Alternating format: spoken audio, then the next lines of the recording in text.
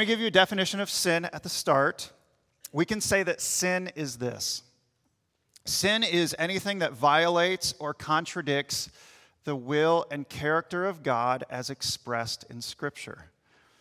Sin is anything that violates or contradicts the will, what He has spoken to us, the character, who He is, of God as expressed in Scripture. So we can't go outside of Scripture to determine what God's will or character is because God speaks to us through His Word. So then sin itself is a violation of what God has given to us in His Word.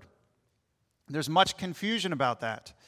Inside the church, there's a lot of confusion, partly because of legalism, which is these man-made laws that have been set up in addition to what the Bible has said.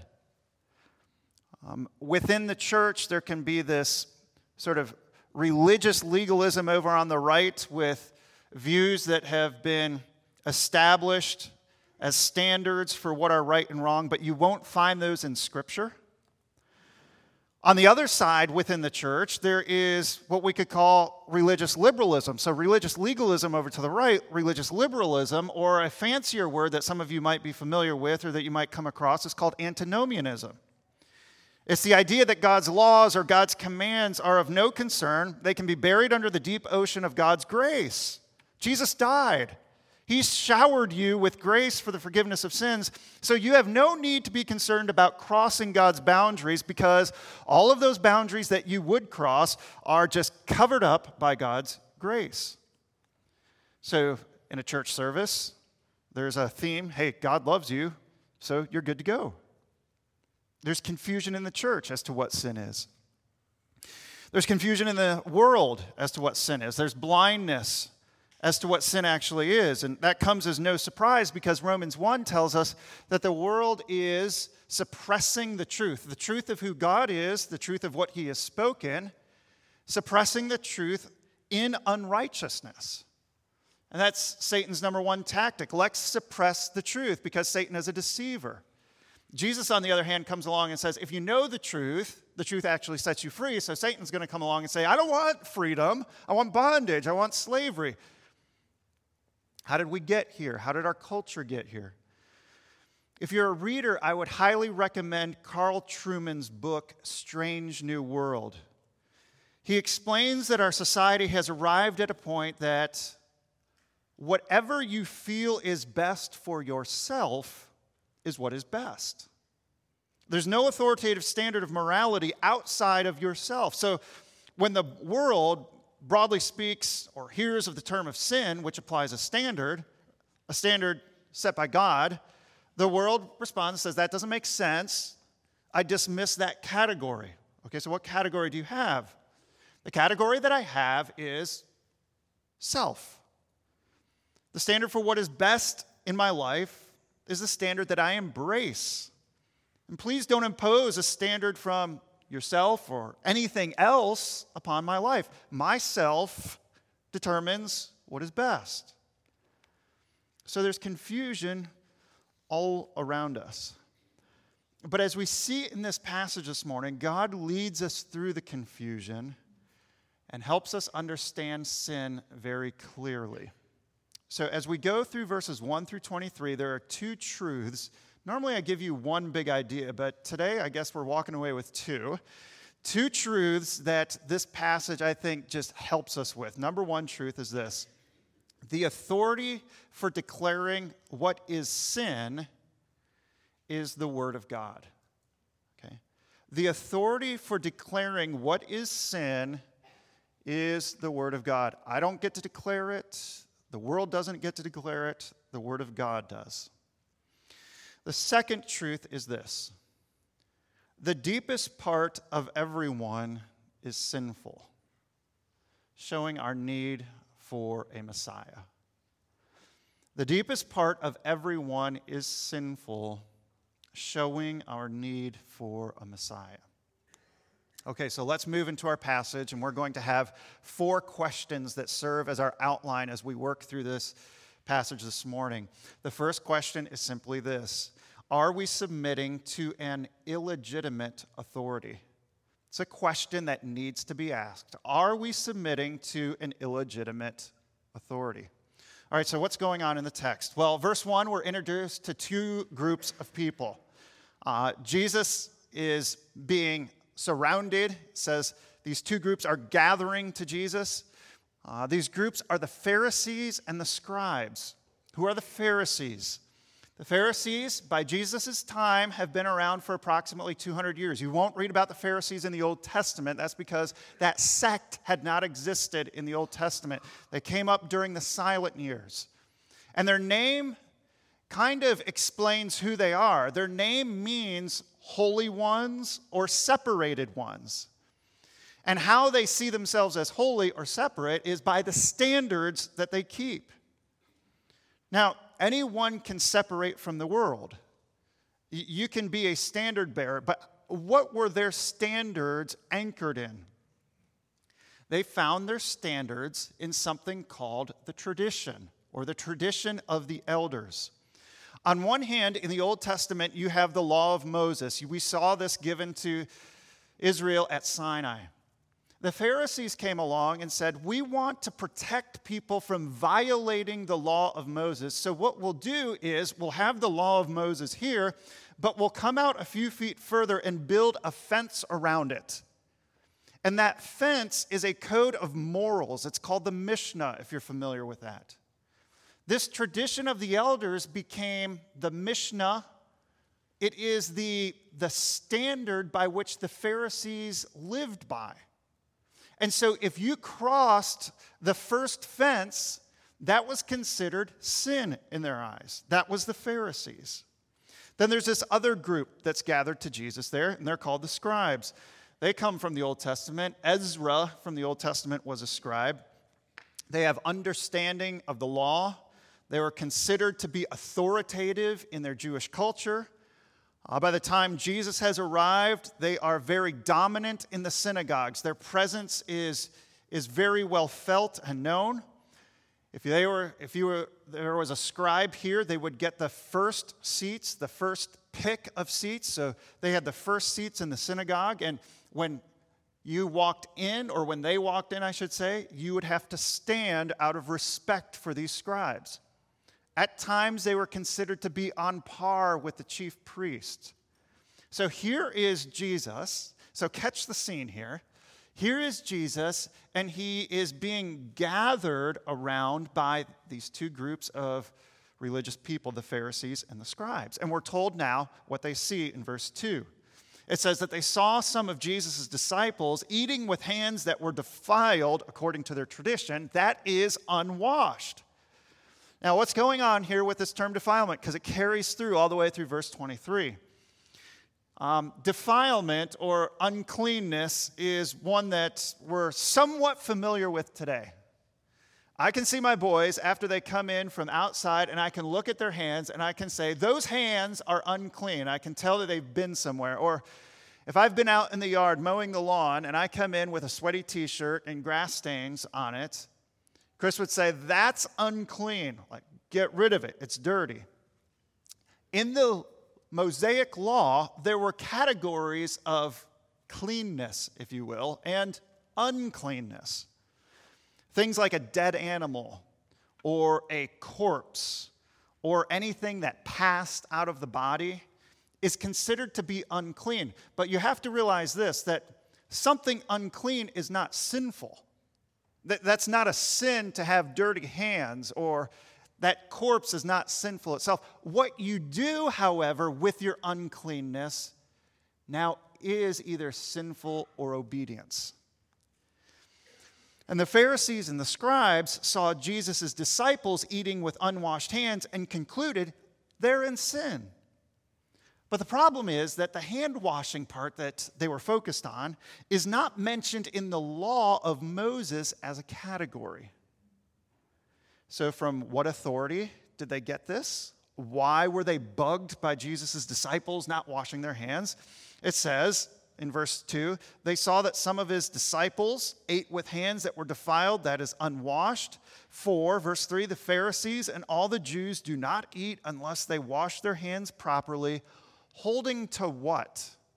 not the law of Moses, not the scriptures that were in their hands, but holding to the tradition of the elders. And then Mark goes on to say, not only was it this, but they also had to follow the traditions in reference to washing of cups and pots and copper vessels and dining couches. So the Pharisees and scribes ask a question that clearly answers where they stand in regards to morality, in regards to what is right and wrong, in regards to what is sinful or not sinful. They're standing under the authority of the tradition of the elders. Now, just something to observe here. Everyone appeals to an authority for what is right and wrong. Everyone believes that the shooting that happened in Uvalde was completely wrong. What makes things wrong? Well, Mark makes it plain as to what these individuals thought or held to as their standard or authority for what made things right or wrong. He's saying, you see this as wrong because you're holding to the tradition of the elders. So everyone now has an authority that they're listening to for what is right or wrong. I think going back to the beginning where I talked about religious legalism, they're going to appeal to standards that go beyond the Bible. And it's been a frustration that so many people have had with the church over the years. They say, where are so many of those rules coming from? I asked a pastor one time why that rule was there for our group, and he just looked at me with his veins bulging out of his neck and said, don't you dare question me. And they were out from the church. They couldn't find it in the Bible. They just saw that pastor as being the authority. Then in the world is constantly coming back to the self, what makes me feel right. We live in a world that is certainly different from Jesus's, but humanity has always had the same Achilles heel. Humanity constantly chooses to dismiss the one standard or authority that God has given to us to know what sin is. What is the one authority that God has given to us? It's His Word, the Bible. 2 Timothy 3:16 says that all Scripture is breathed out by God and is profitable for teaching, for reproof, for correction, and for training in righteousness. And as we go throughout the Word of God, God gives us good rules and commands that we are to obey. He gives us the thou shalts and the thou shalt nots. And He gives us these rules so that we can abide in a boundary, in a safe relationship with Him. So the authority for what is actually right and wrong is not the traditions that are going to be passed along, whether it's the legalism of the church or the cultural legalism of the world, abide by myself. The authority for declaring what is actually right and wrong as we look in Scripture is the Word of God. If it's sin in the Bible, it's sin. If it's not sin, then it's not sin. So the authority is the Word of God. Now, that being the case, let's move on to question number 2. Are we voiding out the Word of God? Question number 1 is, have we placed ourselves under an illegitimate authority? Do you see yourself as going back to the Word of God for what is obedience to God? Question number 2 is, are we voiding out the Word of God? Are we nullifying it here?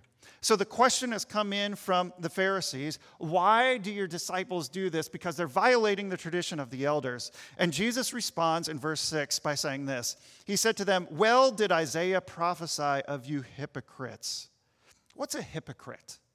I mean, we're used to it in today's world where we look at somebody and we say, man, you are very two-faced in everything that you do. The word hypocrite actually came from the theater venue in Jesus' day.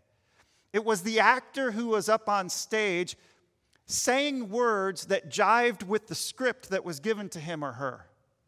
and then going home throughout the week and living his or her normal life. So, to bring it to contemporary terms today, who is Tom Holland? Is he really Spider-Man clinging to buildings and swinging down the streets with what he says and what he does? No, Tom Holland sticks to a script, but when he goes home, he's Tom Holland. All right, some of you older folks are really getting your juices revved up, or should we say gunned up, with Top Gun. Tom Cruise is back on the stage with his planes, and man, well, he's Tom Cruise. Now, is Maverick really Tom Cruise? No, he goes into the studio and he has a script and he's Maverick on the screen. But during the week, he's Tom Cruise. He's just kind of an ordinary guy. Yeah, movie star and all of that. On one hand, you could say they're living out the life, not in a pejorative, not in a negative sense, of a hypocrite. When Jesus comes to the Pharisees, he's saying, you guys have the script. You've got it. But really something else is going on in your life that tells me that you don't live the script. So how does this play out here? Well, did Isaiah prophesy of you hypocrites as it is written? So here's Isaiah's prophecy back in Isaiah 29, speaking of the nation of Israel 700 years earlier. He said, this people honors me with their lips. There's the verbiage. But their heart is far from me. So what do? On stage, they worship me. And how do they worship me? They teach as doctrines the commandments of whom?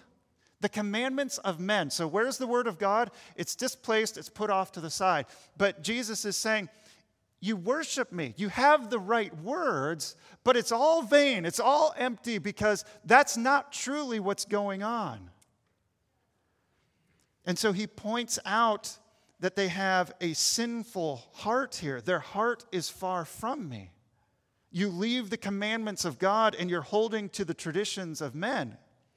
Now, I could hear the Pharisees just kind of standing in front, looking at this new hotshot Jesus who is on the scene saying, okay, you've accused us of being hypocrites, of being vain, of using the wrong words, but can you give us an example? Can you give us proof? Well, that's what Jesus does in verses 9 through 13. He points out their sinful practices. He says, you have a fine way. And I think there's some sarcasm that's sort of dripping through there. You have a fine way of rejecting the commandments of God in order to establish your tradition. Well, how do they hold to this tradition? He says this in verse 10. For Moses said, honor your father and your mother, and whoever reviles father or mother must surely die. Okay, so here's the law of Moses that they were to live under. Honor your father and mother. And whoever doesn't, wow, young people, listen to this. Whoever doesn't honor their parents under the law of Moses could die.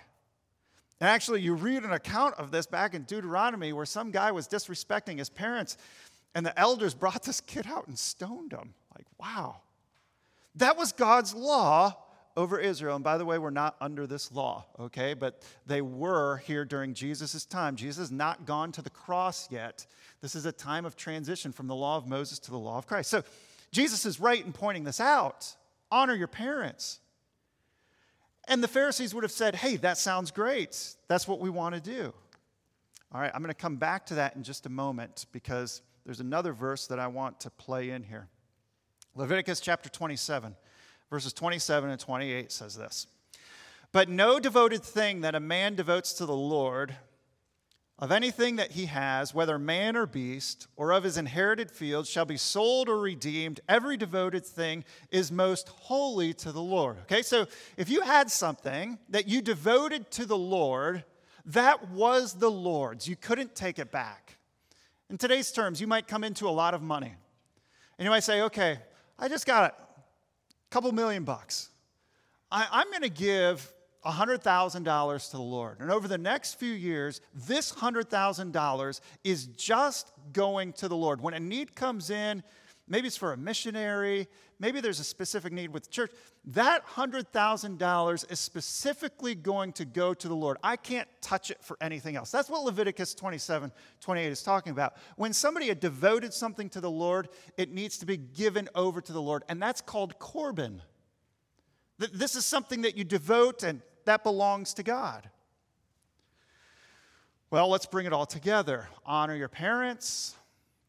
Things that are devoted to the Lord belong to the Lord. So what did the Pharisees and the scribes do? Well, they cooked up a pretty good tradition that conveniently guarded themselves. They and their resources were all dedicated to God. After all, they were Pharisees, holy or separated ones, belonging to the Lord. They had to be dedicated to God. On the other hand, there's mom and dad, the law of Moses. You're supposed to honor them. How would an adult child honor their parents in their old age? They'd open up the back room and they'd say, okay, mom and dad, you can come live in the back room. We'll take care of the needs that you have. We'll buy your food. We'll be the ones who provide resources for you. But what went on with the Pharisees and scribes was this. When it came to their parents needing help, they had cooked up this law for themselves that said, oh, Corban, I and everything that I have belongs to the Lord. I can't give any of it to my parents.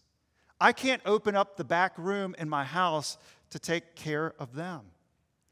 And you look at this, and Jesus is saying, see how you violated the authority of God's word that you're saying you're holding up?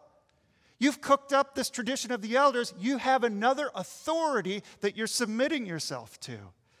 And we say, wow, what hardness of heart to set up traditions like that that so clearly contradict the word of God. But again, let's think about this for a moment and start pulling in strings of application. Do we see this kind of thinking lingering, maybe not even lingering, but reaching into our own hearts and our own lives?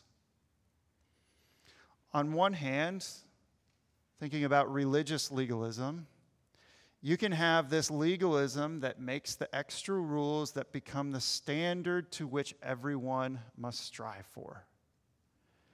This can be something as small as things that take place at home. And parents, let me just give you a word of caution that the rules at home are not God's rules. You, the rule maker, now, you're the rule maker, and the rule is that your children must honor you. Let me explain this just a little bit further. You've got some teenagers, and you're saying, curfew is at 10:30. And that teenager comes up to you and says, where do you find that in God's word? Why is that law here for me? And we respond as parents saying, it's not in God's word. But what is in God's word is that you should honor your father and your mother. So honor your father. See, you don't make this rule over here or the standard that you've set in your home on par with God's word. You point them back to God's word and say, you submit to God's word and submitting to God's word. But what happens over the years is parents take this rule over here and they make it on par with God's word. Be careful about that. You're setting your kids up for hardness. Those kinds of things can creep into a family, and soon children are having a hard time with mom and dad. What about cultural legalism? I'm not standing on a soapbox when I talk about this, but it's June. What's June? June is Pride Month. The message among liberal Christians, a church that I went to for a service recently, says, we believe that the scriptures are the inspired word of God on their website. going there for a service, so I just came across it. Sentence underneath this: we accept all people into our community of faith, regardless of race. Okay, that's good. Or sexuality. All right, so you might be here visiting and you might be saying, that just buzzed my tower here. What are you saying? I'm saying this: I'm glad that you're here. I'm glad that you're hearing God's word. We all need to place ourselves under God's word. So I have sin in my life. How do I know that I have sin? I go to God's word, and God's word tells me that I have sin. June is Pride Month. Okay? The things that our culture is celebrating, a lot of that is sin. Homosexuality, we look at the word of God, we pull it out from the word of God, that's sin. And so what's happening culturally is these new traditions and authorities are being raised up alongside of Scripture or above Scripture, saying you need to obey, you need to celebrate, you need to accept. Since God is love, well, therefore you must love my sexuality that I love. And what's happening with churches that I just mentioned and with Christians, so-called Christians, we are nullifying the word of God by raising up the commandments of culture above God's word. Now look what he says in verse 13 to the Pharisees. When you raise up these traditions on par with Scripture, what are you doing? You are thus making void. That term void is a legal term, meaning you've nullified it. You've said it's no longer binding upon us. So what's happening is you're taking the word of God and you're saying it's no longer an authority for us that we have to live under. And then he goes on to say that you are just nullifying the word or voiding out the word of God by your tradition that you have handed down, and many such things you do. Why would he say that? Because once you've opened up that door just a crack, just to allow something to come in to accommodate your life, then anything can come into your life. So let me just step back and say this. It's not our responsibility as Christians to curse the world. It's not our responsibility to shout at the darkness. What's our responsibility? Our responsibility is just to come under the authority of God's word and recognize the legitimate authority and not void it out. The only authority for what sin is the word of God. And in the end, what Jesus is saying is this: you can trust the word of God over the traditions of men. Keep coming back to the word of God. The psalmist says in Psalm 119, 105, your word is a lamp to my feet and a light to my path. That's what guides us going forward. And so to protect ourselves from the ditch of religious legalism or cultural legalism, we must keep the word of God in front of us as our only authority. God has given it to us as our final authority for morality. All right, so church, be on guard. These are interesting times to walk through as Christians. Our authority is the word of God. Now, Jesus won't stop by simply putting the Pharisees in their place. They've gathered to him, but he moves on in verses 14 through 23. As though to say to his disciples, be careful that you don't think that you're sinless. So verse 14 through 23 leads us to our third question. Are we seeing the source of our sin?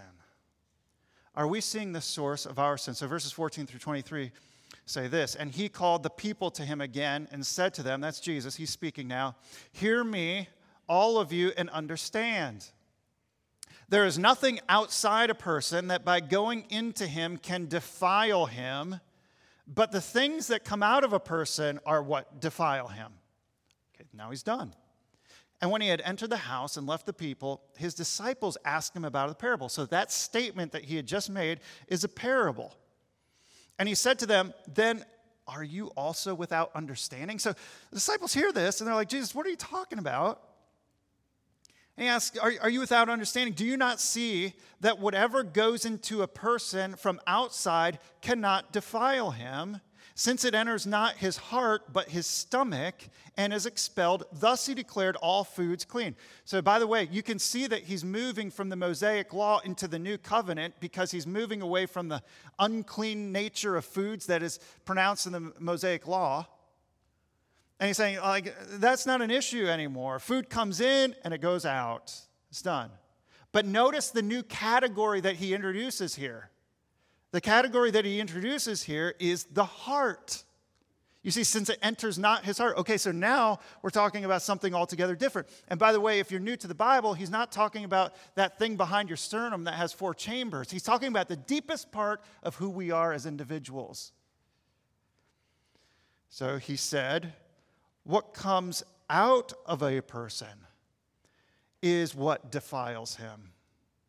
For from within, deep down inside of someone, out of the heart of man, come evil thoughts, sexual immorality, theft, murder, adultery, coveting, wickedness, deceit, sensuality, envy, slander, pride, foolishness. And all these evil things come from within, and they are what defile a person. So Jesus is going deeper. He is taking us down to the heart. It's all about the heart. The heart is what God is looking at. Just by example, you remember when Samuel the prophet was looking for a king, and he went to Jesse's sons, and all the good-looking sons came in, and he passed by each one of them, and Samuel thought, surely this has got to be the next king. And God kept saying, no, no, no, no, and eventually Samuel's like, you got one more? Yeah, he's out in the field, and David eventually came in, and the thing that God was teaching Samuel was this, that man is looking on the outward appearance, but where is God's attention focused? Focused on the heart.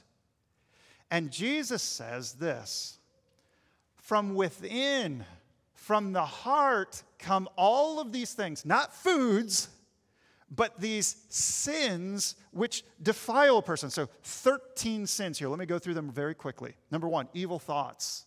Any kind of sinful thought. Now, which of us is sinless after that? We're all guilty now. Sin number 2, sexual immorality. Any kind of sexual act, premarital sex, extramarital sex, homosexual acts of sex, any kind of sexual act that happens outside the moral boundaries of God's gift between one man and one woman in marriage. Number 3, theft.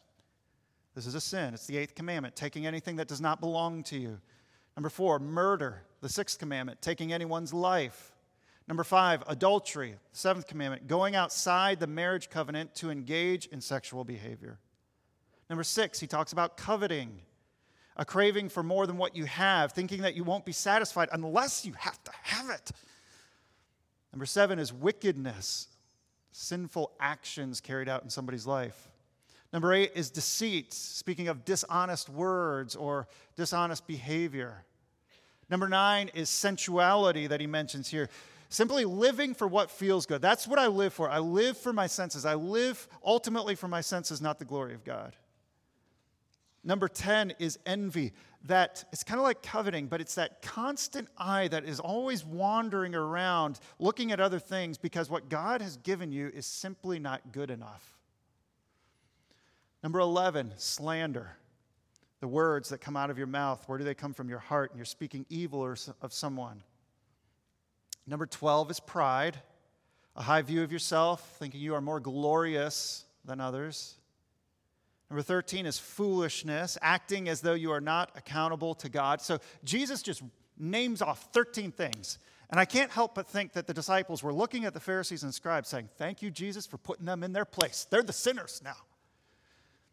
But Jesus turns to those who are closest to him and says, wait a second, you have a need. And let's look at where your need actually is. It's not in the robes. It's not in the fancy hats like those Pharisees and scribes are wearing. We all have a need, and it goes down to the deepest part of who we are. It is in our hearts.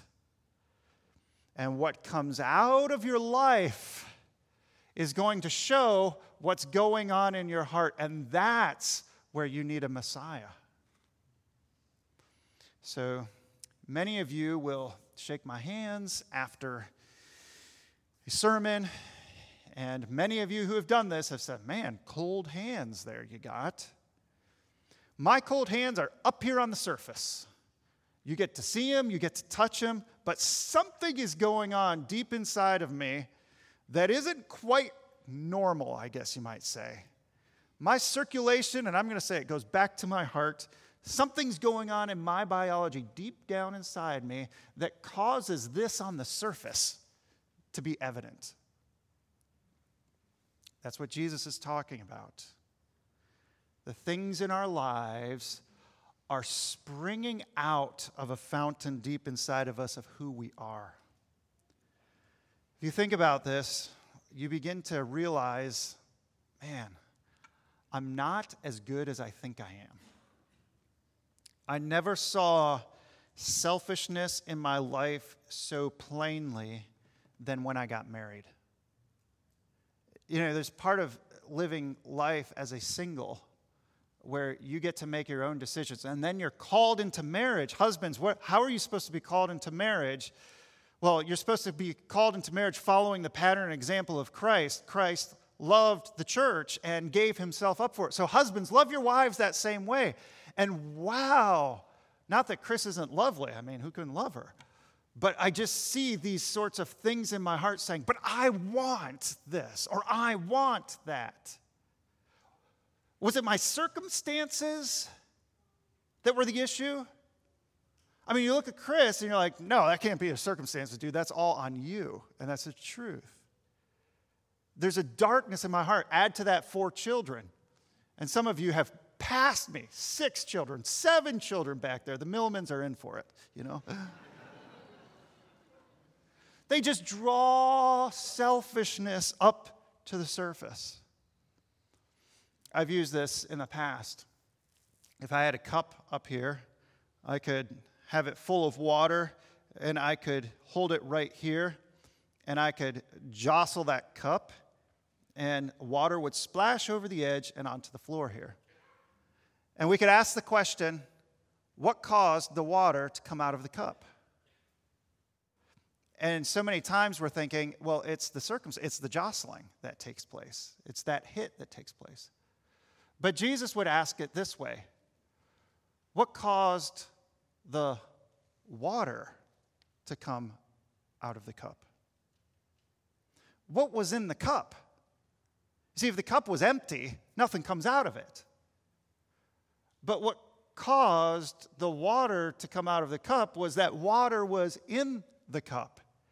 And what takes place in life in so many areas, whether you're a young person or whether you're older, is that circumstances come along and bump up against each one of us. Temptations come along and bump up against each one of us. And what comes out is what's in there. And Jesus is looking at his disciples and he's saying, there is an issue with each one of us. He's looking at us saying, there's an issue with each one of us.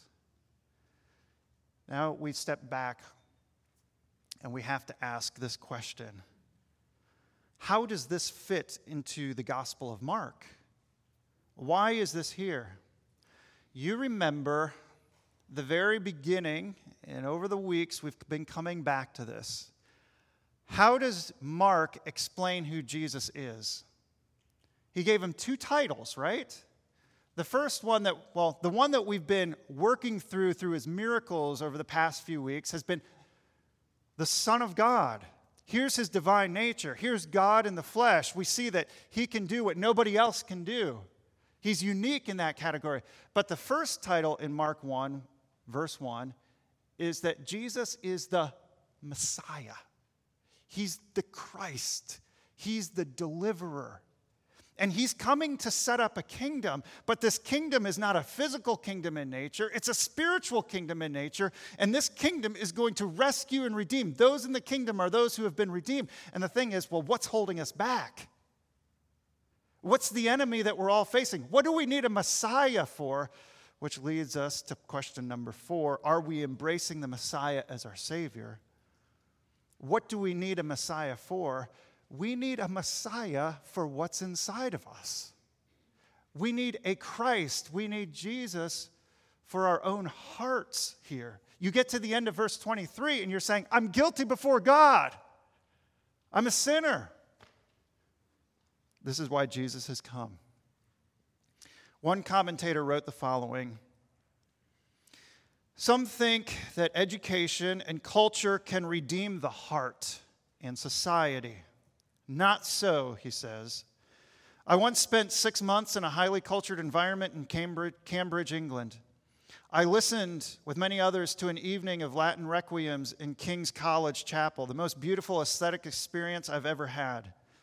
Listened to Vivaldi in Great St. Mary's and Shakespeare in the Arts Theater. But culture, apart from Christ, is not redemptive.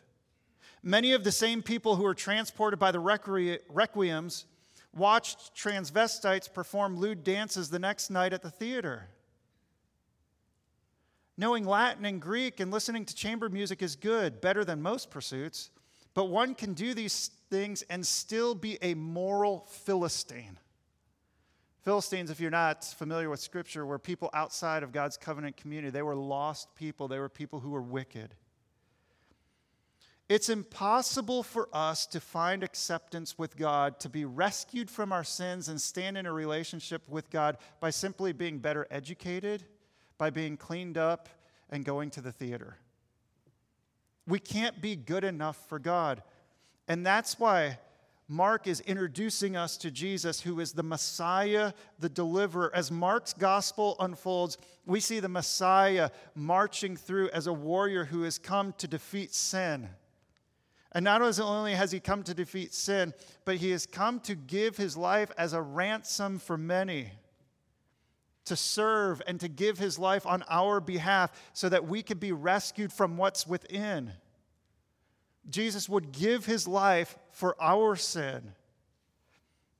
And he would give his life because apart from him, we would be lost and be enslaved to it.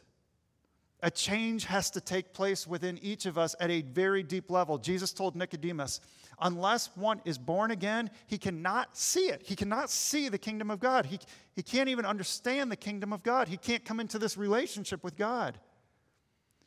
And he wasn't talking about physical rebirth. He was talking about a new heart that Jesus is pointing out. That new heart that's within us, that springs up with sin so many times.